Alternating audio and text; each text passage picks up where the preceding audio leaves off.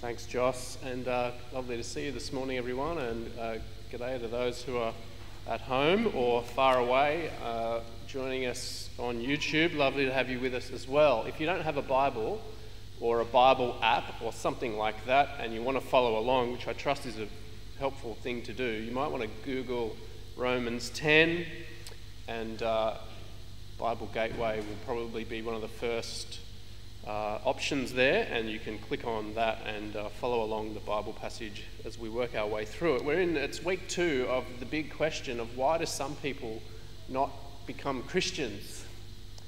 Why is it that some people don't become Christians? And last week we saw that from God's perspective, it's because He is in control. He's sovereignly in charge of who becomes a Christian, who will trust and follow the Lord Jesus. It's to do with God's sovereign choice. And this week we kind of work into the second part of that question, which is to say God's sovereign choice, His ruling over who will become a Christian, isn't something that just remains this lofty idea, but that actually gets worked out in practice through the very real lives of people making very real life decisions, accepting or rejecting the good news of the Lord Jesus, that there is life and hope in Him. And so today we're going to think a bit more about what that looks like in terms of the message and the response to the Lord Jesus. Why don't we pray and ask for God's help, seeing as He's in charge? Let's pray.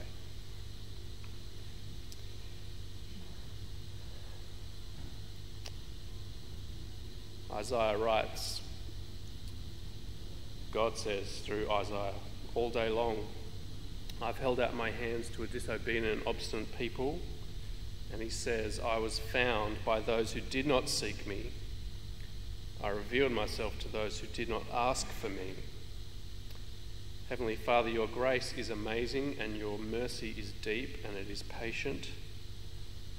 We know that we are disobedient and obstinate, but we long to be the people who you reveal yourself to, who are found by you. So please, by your word and spirit, would you make yourself known and make ourselves found by you today, for Jesus' sake. Amen. Well, it was sometime around Christmas 2005. We had a baby who was a few months old. We were in America. It was a Sunday night. I'd preached at a church in Connecticut, just outside of New York City, and then we were driving the 4-hour drive back to Massachusetts. Sarah and Hamish promptly fell asleep in the car. It was just me and the highway. And I normally go okay when it comes to direction. I never remember street names, but direction and I are okay. I know that in 4 hours of driving, maybe I have to make about 3 turns. So it should be fine. The first turn was early on, and the problem came because, like with most highways in America, you need to know which direction you need to go. Do I need to go east or west on this highway? West, I thought. I was wrong. I needed to go east, but I went west. I knew I was on the right highway. I didn't know I was going in completely the wrong direction. Until about 2.5 hours later, when I had driven all the way through the state of Pennsylvania and received a warm welcome to the state of New York. We were well and truly on our way to Niagara Falls, nowhere near where we needed to be. The big clue was the big welcome sign, welcome to New York State. The 4-hour drive was now 8 with a baby. Now here's the thing. I could take the sign to be a good thing. I need to listen to it and stop and turn around. Or I could simply see it as an unwelcome intrusion that we have on view in Romans chapter 10. Too many of Paul's beloved fellow Jews hadn't responded to Jesus. They had seen him simply as critiquing their driving ability right? Instead of hearing his call to stop, turn around and follow him. You're going completely in the wrong direction, Jesus says to God's people. Turn around, come back. Life is this way. A right standing before God is found by trusting in me. You can drive as long and as far and as carefully as you like. You will not get there going in the wrong direction. You will not get there without trusting in Jesus. You will not find righteousness, a right standing before God, eternal life, unless you find it in Jesus. Trusting in him, not working for it your own way, no matter how well you think you're travelling in your own direction. You need it by trusting in me, Jesus says. I'll give it to you. I'll get you there. I'm the only way. So the first thing Paul talks about at the end of chapter 9, verse 30, is that the Jews have stumbled over Jesus. They've stumbled over Jesus. What then shall we say? Pick it up with me at chapter 9, verse 30. That the Gentiles who did not pursue righteousness have obtained it, a righteousness that's by faith, but the people of Israel who pursued the law as the way of righteousness have not attained their goal. Why not? Because they pursued it not by faith, but as if it were by works. They stumbled over the stumbling stone. As it is written, see, I lay in Zion a stone that causes people to stumble and a rock that makes them fall. And the one who believes in him, the stone, being a person, the Lord Jesus, will never be put to shame. Here we have that very upside down nature of the Christian message, that the upstanding religious zealot misses the fact that being right with God is a gift to be received. It is not a goal to be achieved. And yet the wayward sinner who knows they don't have a leg to stand on, ironically find the life and hope of righteousness that comes by faith, a right standing with God that comes by trusting in Jesus. Jesus himself illustrated this beautifully in that parable of the Pharisee and the tax collector. Didn't he? Remember the two people go up to the temple to pray. One is a Pharisee, the other is a tax collector. One is the upstanding religious zealot who goes up the front and stands up with his arms in the air and says, "Thank you, Lord, that I'm not like this guy." Right? I do all these good and religiously proper things. I've ticked all the boxes. Right? I'm achieving my own righteousness. The tax collector falls on his knees, beats his breast. Have mercy on me, a sinner. He knows he doesn't have a leg to stand on. Lord, have mercy on me. I remember visiting someone in Long Bay Jail and ended up talking to the wrong inmate. But the guy I was talking to told me, as a Christian, he said, it's easy to tell people about Jesus in jail, because there's very little self-righteousness. Everyone knows they don't have a leg to stand on. For the religious person who pursues their own right standing before God, when Jesus turns up, it makes no sense. What do I need him for? I'm already doing this.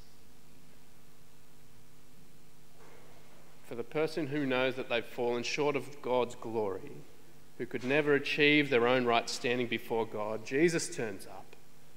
Oh, thank the Lord, you're here. Jesus is either the foundation stone that you crash into and fall over because you're pursuing your own right standing before God by your own merit and achievement, or he's the foundation stone that you humbly believe in and build your life upon, trusting in his merit, his achievement, because you know without him you could never have that right standing before God. It's not about your zeal. It's not about your effort. It's about submitting to Jesus and trusting in him. It's the only way that you will ever have a right standing before God. And the person who puts their trust in Jesus will never be put to shame.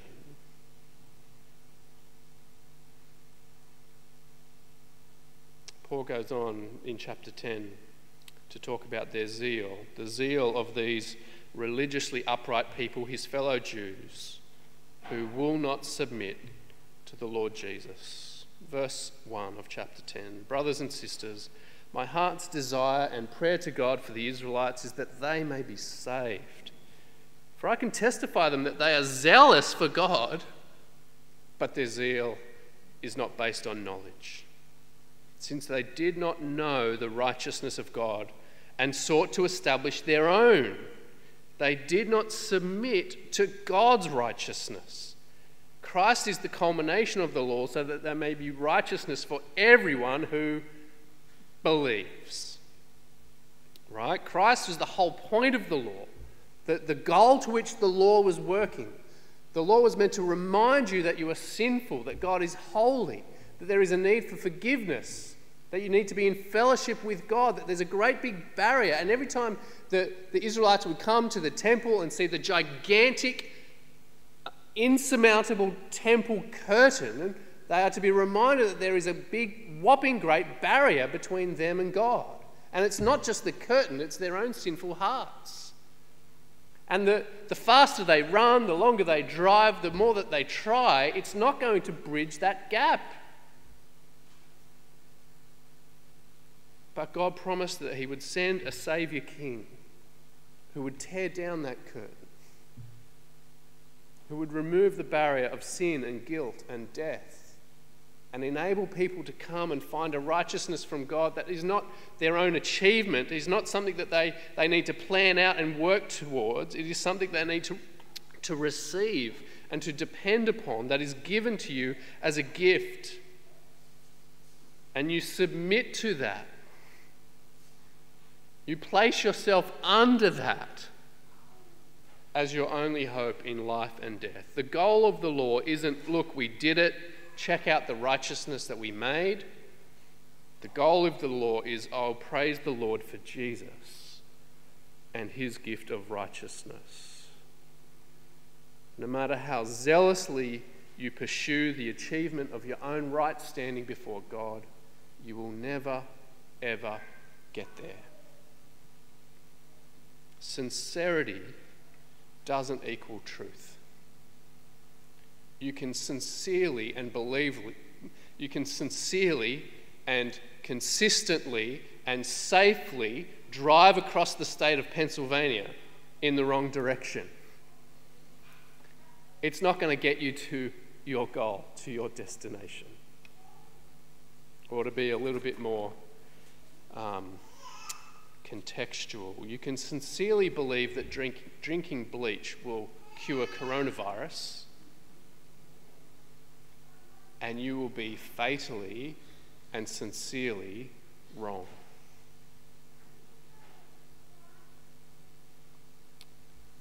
Augustine in the 4th century said, it is better to limp in the right way than to run with all your might in the wrong way. It is better to limp, trusting in Jesus, than to run with all your might, seeking your own righteousness, your own right standing before God. It's not by your zeal, it's not by your effort, it's not by your own achievement. It is simple. Believe upon the Lord Jesus. Moses writes, verse 5, Moses writes this about the righteousness that's by the law. The person who does these things will live by them.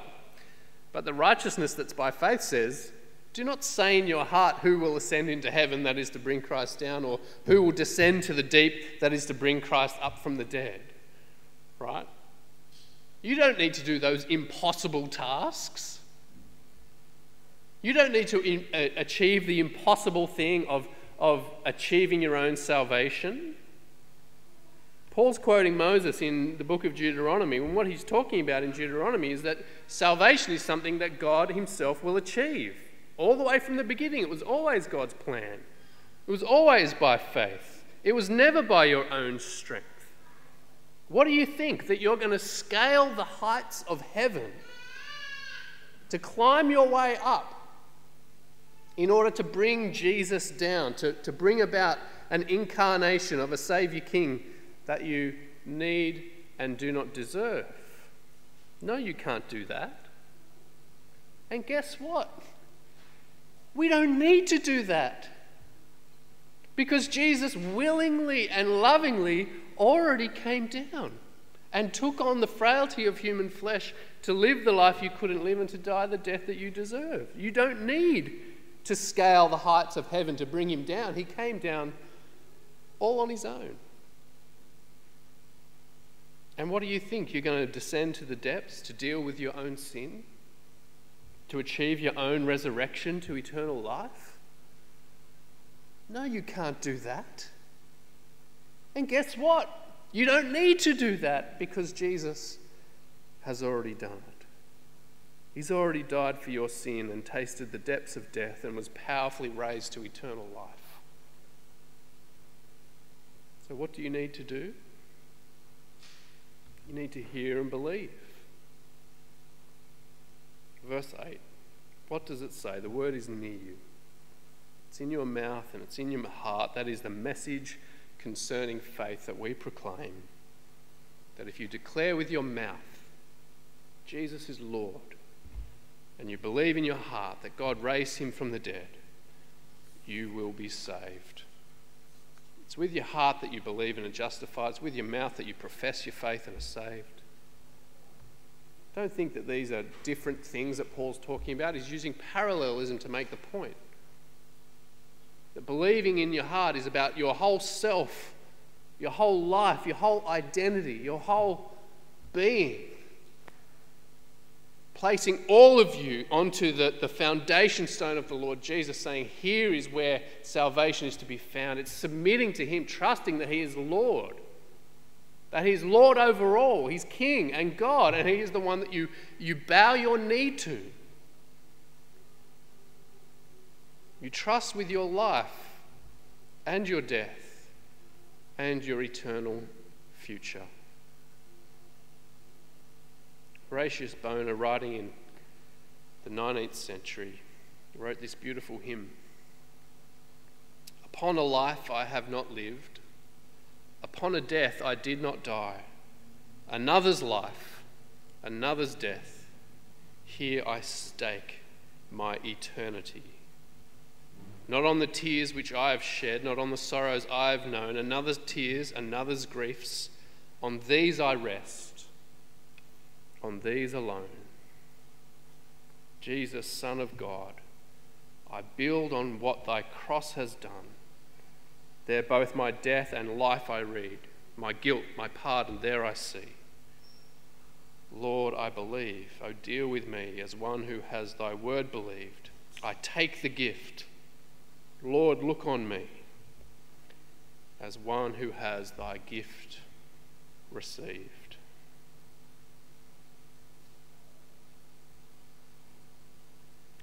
That's all it is. Faith in the Lord Jesus, receiving the gift. But how then can they call on the one, verse 14, they have not believed in? And how can they believe in the one of whom they have not heard? And how can they hear without someone preaching to them? And how can anyone preach unless they're sent? As it is written, how beautiful are the feet of those who bring good news. If Jesus is the only way, and a right standing before God, it cannot be achieved, it cannot be worked for, then hearing the message of the Lord Jesus, seeing the message of the Lord Jesus proclaimed into all the earth, surely has to be a priority, doesn't it? If we work our way back through Paul's logic that we need to send people to preach the good news in order that people might hear the message of the Lord Jesus and believe in his name, call on him, and that they might be saved. It's simple, isn't it? Profoundly simple and profoundly beautiful. And how beautiful are the feet of those who bring good news. It's an image of God's people going into all the world, carrying the gospel of the Lord Jesus and the message of grace that is the free gift of right standing before God that comes by faith. Faith in the Lord Jesus, who lives and reigns forever. So you think about us going into our week this week and the places that our feet will carry us, the doors that we will walk through, the people we will walk past, the jobs we seek to do, the chores that we're working towards, the people that we're caring for, the job that we're doing, the contribution that we're making to our society and to people's lives around us, to our families, to our loved ones. As we're taking meals, as we're driving to work, as we're walking the streets. How beautiful are those feet that will bear on their lips the good news of the Lord Jesus. Knowing that all those other things that we're doing during the week, as valuable as they are, as important as they are, as good as they are, as zealously as we go about our daily tasks and doing all the good and right and proper things that we're meant to be doing, none of those things can achieve our salvation. None of those things will point other people to Jesus' salvation unless we speak of his grace with our lips.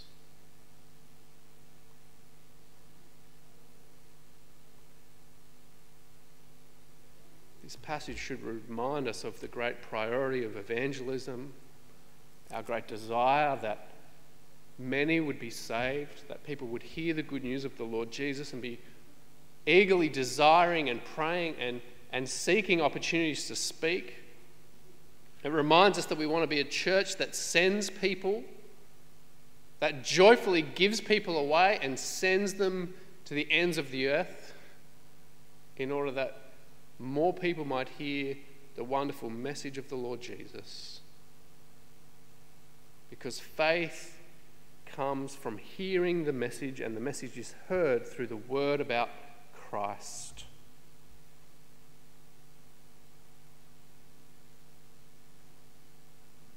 Paul says that message has gone out into all the earth, that his beloved Jews have heard it day in and day out and still not responded. But chapter 9 reminds us that he's not responsible for that response. He's just responsible for speaking the good news of Jesus. Other people are responsible for their own decision when it comes to hearing and responding to the good news of the gospel. And God is ultimately in charge of who will repent and believe and trust in the Lord Jesus.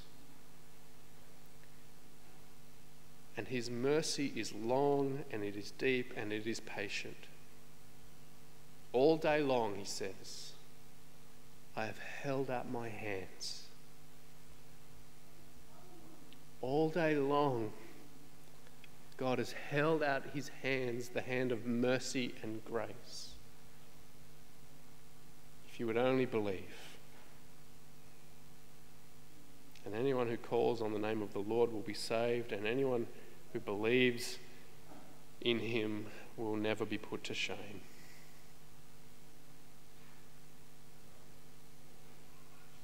Friends, may we be the kind of people who God found even when we didn't seek him,